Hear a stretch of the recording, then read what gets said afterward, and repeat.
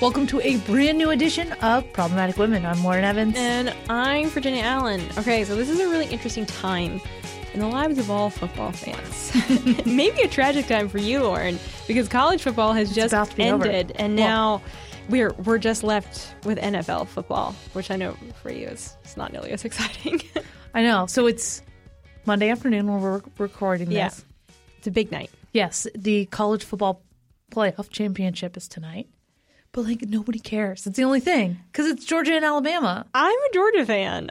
I mean, not like a crazy, crazy fan, but I am a Georgia fan. Yeah. So I'm fully rooting for Georgia. I really, literally yesterday, I remembered it. I was like, oh, yeah. I guess there's some chicken wings. That's Well, I think it's because everyone's like, oh, yeah, Alabama's just going to The third time this game's been played? Yeah. I mean, it's depressing. Alabama, they need to go away. Sorry for all of our Alabama fans out there. It's just, I mean, I guess I can't really speak as a Patriots fan, about how annoying it is to have one team just always win. The Patriots aren't good anymore. They're not. Yeah, their run of winnings has tragically come to an abrupt halt. Tampa Bay, we'll see. Tampa Bay. Oh, I like that. No, I haven't actually heard that. Yeah. For those that don't follow football, Tom Brady now plays for the Tampa Bay Buccaneers. He's the former quarterback of the Patriots. He's 43, and I mean, still winning strong. He's still winning. Yeah, we'll see how he does in the playoffs. Fingers crossed. All right. Well, Lauren, do you have an NFL team in the playoffs this year? No. I like the Jaguars, so I never have a team in the playoffs. Yeah, that's sad. I'm sorry. Okay. Are the Pats making it to the playoffs at all? Yeah. Okay. So wild card games begin on January 15th. Mm-hmm. And so far we have the Bucks. I mean, what everyone wanted was to see the Bucks and the Patriots face off in the Super Bowl. That was the dream. No one actually thinks that's going to happen, but that would just be so epic. But it's not going to happen. Holding on to hope, though. Maybe. All right. Well, today's conversation is a little heavy, so we wanted to kick it off from football to feminism. There's actually no way to bridge this in a natural way, but we wanted to kick off with something a little bit fun and lighter because it is kind of an intense conversation. We're diving in to a conversation with an author named Kara Dansky, who is a feminist. Kara is the author of The Abolition of Sex, How the Transgender Agenda Harms Women and Girls. So what we're talking about really is what is the ultimate goal? What is the ultimate mission of the transgender movement? And Kara advocates that she believes it's really to do away with sex completely. She has what we'll call some very, very hot takes. I love how honest, how real she is. She does not mince words. So let's go ahead and get to our conversation.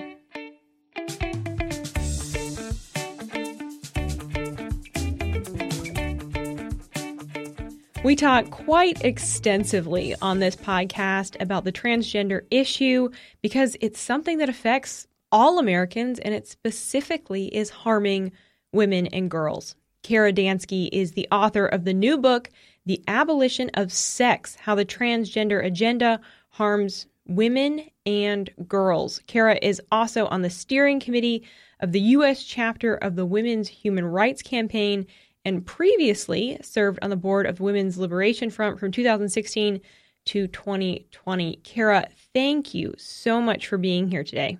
Thank you for having me. Kara, your book just came out in November, The Abolition of Sex, How the Transgender Agenda Harms Women and Girls. As you state right in the title, the transgender movement is working to abolish this idea of sex. Why are they doing this? It's a good question. So I want to just go back to how you introduced the topic by saying the transgender issue. I don't use that language. And that's why the word transgender is in quotes on the cover of my book. Yeah, please explain that. Sure. So I just think it's really important that people who are fighting for the rights, privacy, and safety of women and girls use accurate language. And so, for example, I was having a conversation one time with a group of Republican women in a fairly major U.S. city. I don't want to say where it was, but they invited me to their meeting knowing who I am. They knew that I am a radical feminist and a registered Democrat. And this was a group of Republican women. And they invited me, and I was very happy to accept their invitation. And one of the women said to me, Kara, what are we going to do about the issue of having transgender athletes in women's sports? And my response was a question, which is, okay, we can talk about that, but when you say transgender athletes, what do you mean? And she kind of paused and she kind of struggled. And then she said, well, I thought we had to say that. And I asked her, okay, do you mean men and boys? And she said, yes. And I said, well, you can just say that. And she said, I didn't think we were allowed to say that. And I thought that was so interesting because I understand where she was coming from, because we are all under a tremendous amount of social pressure and political pressure to use language like that. But I think it's really important that we resist that pressure. And if we mean men and boys, we can just say men and boys. It's okay to speak truth. In fact, it's important to speak truth. So that's why when you say the transgender issue, I just have to take a little bit of exception to that. And I assume that's okay because we're on a podcast called Problematic Women. Absolutely. This is not the transgender issue. This is about women and girls having rights, privacy, and safety. And I'm going to hold to that steadfastly. And I was on the Tucker Carlson show, Tucker Carlson Tonight, the other night, and I made a plea specifically to conservatives, to Republicans, because as much as I dislike it, I know that Republicans are the political party that is the only one that is holding firm to the material reality of biological sex. But Republicans lose that. It all goes out the window when you say things like the transgender issue or transgender athletes or transgender students, things like that. We just have to stop using the language. Kara, that's such a powerful point that we need to hold firm to the fact that there's two genders. There's men, there's women, there's boys, and there's girls. And that's all the language that we need to describe the two sexes. Can I interrupt? Please do. There are two sexes. Yep. Not two genders. Absolutely. Have to be very, very clear. Language is incredibly important. Thank you for pointing that out. Why has it become such a debate? Why do you think that so many people are fearful of drawing a line in the sand and saying, no, there are two sexes? And how did this become so controversial that is now somehow this really almost bold statement to make, to say, no, there's only two sexes, there's only men and women? It's a great question. And isn't it weird that it seems like a bold statement to make that there are only two sexes? Yes. So essentially what happened, and I lay this out in chapter 5 of the book, is that there's a movement and it has persuaded America and the rest of the world that this is a civil rights movement to protect a marginalized group of people. That is a lie. What is actually happening is that there is a massively well-funded industry that is pushing this agenda. And it manufactured the word transgender because in the 1960s and 70s, the postmodernist movement grew in academia, out of which launched so-called queer theory, which at its heart proclaims that there's no such thing as biological sex. But it was very smart, and it knew that if it tried to persuade Americans that there's no such thing as biological sex, it would have failed colossally because that's ridiculous. So they did something that was very intelligent and ended up being very successful, which is that it invented the word transgender. That word has no coherent meaning whatsoever. Most people use it, even though the people who use it have no idea what they mean when they say it. It was invented out of whole cloth to sell an industry. And that's what we're seeing playing out now. But it did it very effectively by persuading Americans that there is some coherent category of people who, quote unquote, are transgender. There's not. There is no such category of people. Every single person on the face of the planet, all 8 billion of us, are either female or male. That's it. Amen to that. But Kara, I guess what I'm struggling with is then what is the ultimate end goal that is trying to be accomplished here? Why is there this push to do away with the concept of men and women, with the concept of sex? So there's a guy named Martine Rothblatt, and he wrote a book. He, quote unquote, identifies as a woman. He's a billionaire.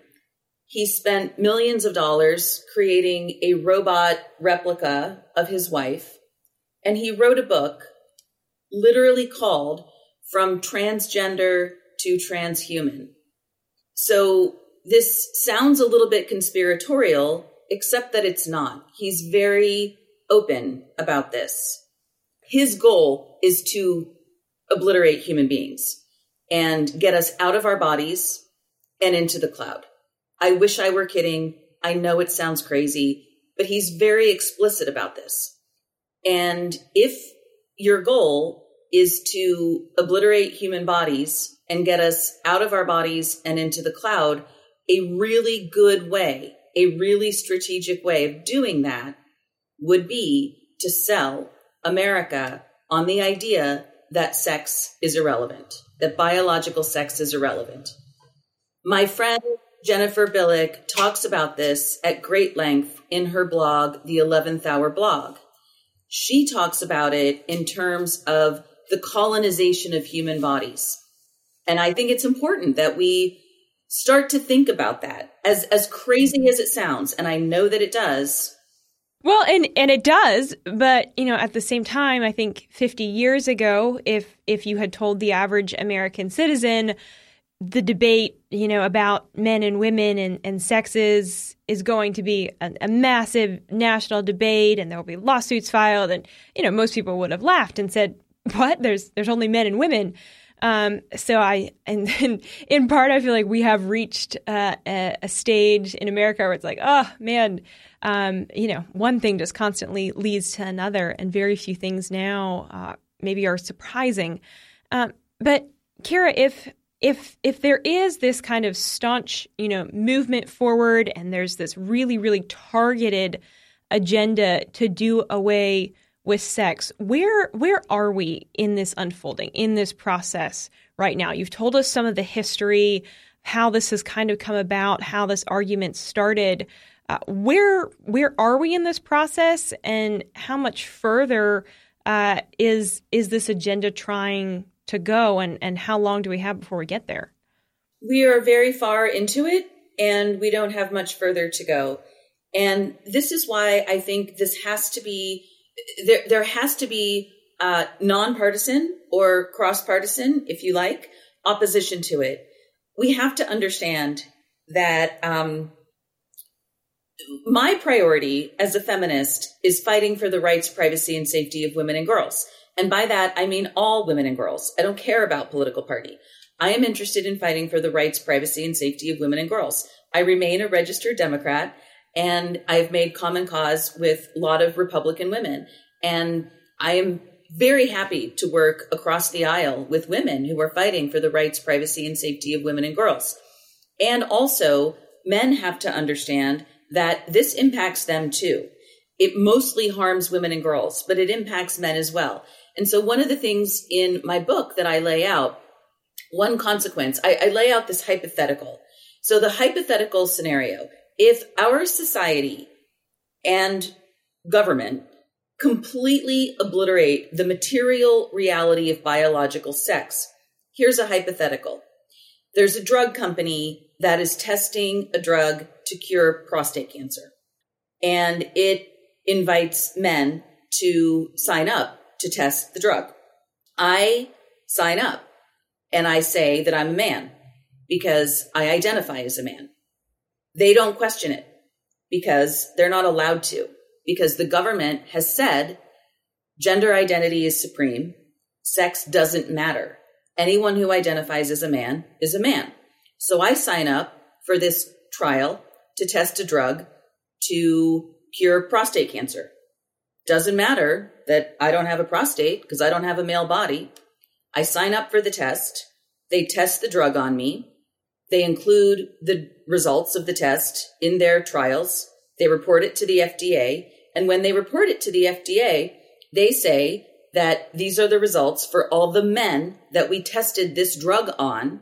They don't bother to note that one of their test participants was female, and the FDA approves the drug.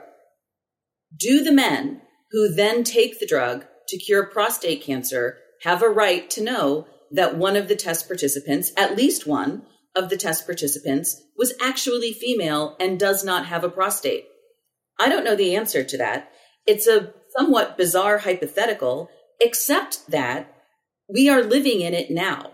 We are living now in a state where the Biden administration has literally told every federal agency that sex doesn't matter, that all that matters is gender identity. That includes the NIH, that includes the CDC. We could talk about the FBI and the recording of crime statistics, but we need to understand that abolishing sex and enshrining gender identity is going to have massive implications for everyone, especially women and girls. But for everyone, we know from studies that have been conducted that COVID has affected men and women differently. But the only reason we know that is because we acknowledge biological sex. If that ends, we lose our ability to know those kinds of things. And those kinds of things are important to know. We can have political debates or social debates about to what extent that matters or what are the solutions we should prescribe for it. But just the basic level of knowing how diseases affect men and women differently because we have different bodies is important, and we're losing that. We are talking with Kara Dansky, author of The Abolition of Sex, How the Transgender Agenda Harms Women and Girls. Kara, you've been laying out all of these issues. What is the roadmap out? What do political leaders need to be doing right now legally? What laws need to be changing in order to be protecting women and girls? And then what do we as private citizens need to be doing to push back and, again, confirm that truth that there are two sexes, men and women? So one thing is that the Senate needs to scrap the so-called Equality Act. It's been pending before the Senate for a long time now, and it probably won't pass, and that's a good thing. If the Equality Act passed to protect sexual orientation, I would be in favor of it. But the Equality Act, as currently written, replaces sex with gender identity, and that needs to go. The Biden administration needs to be told in no uncertain terms that it needs to retract every single order that it issued in the first half of 2021 to replace the word sex to mean gender identity. Now, there's a lawsuit to make that happen. It's currently pending in the Eastern District of Tennessee, and that's a good thing. And my organization, the Women's Human Rights Campaign, U.S. chapter, filed a brief in that case, and I'm very glad that we did that. So we'll see how that litigation pans out. There's the state of California defines sex in its Civil Rights Act to include gender identity, gender appearance, and gender expression. It makes no sense. If you have listeners in California, I have people who are part of my organization who are working very hard to get that law changed. And I'm sure they would be very happy to work with women and men across the political aisle to get that law changed. And I hope it does. Be very mindful of what is going on at your local government level and at your state government level of how the governments are redefining sex to include gender identity. Don't hesitate to reach out to your elected officials at the local level and at the state level. Again, it doesn't matter about political party. I don't care if you're a Democrat or a Republican. I don't care if your elected official is a Democrat or a Republican. Your elected officials represent you. They are required to listen. That's their job, is to listen to your concerns. Please do not hesitate to reach out. Another thing that people can do is that a lot of us are noticing that employers are starting to do things like require us to put so-called preferred pronouns in our email signatures.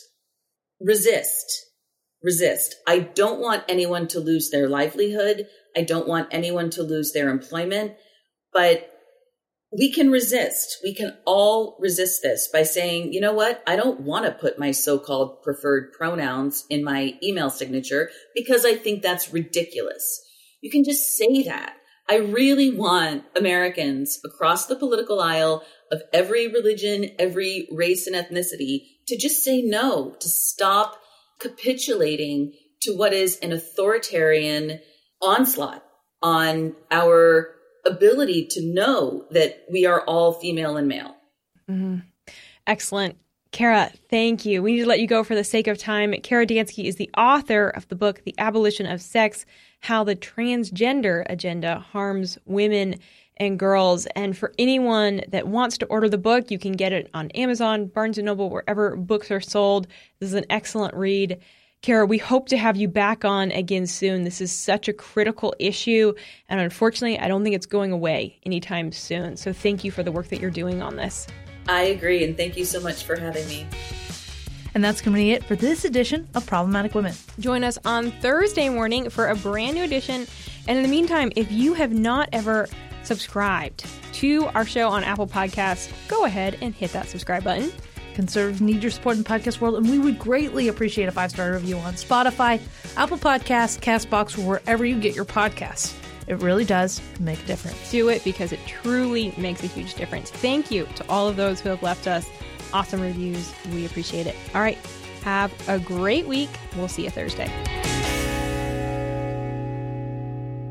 Problematic Women is brought to you by more than 500,000 members of the Heritage Foundation. It is a product of the Daily Signal, produced by Lauren Evans and Virginia Allen. Special thanks to our editor-in-chief, Katrina Trinko. We produce Problematic Women in remembrance of our dear friend and former co-host, Bree Payton.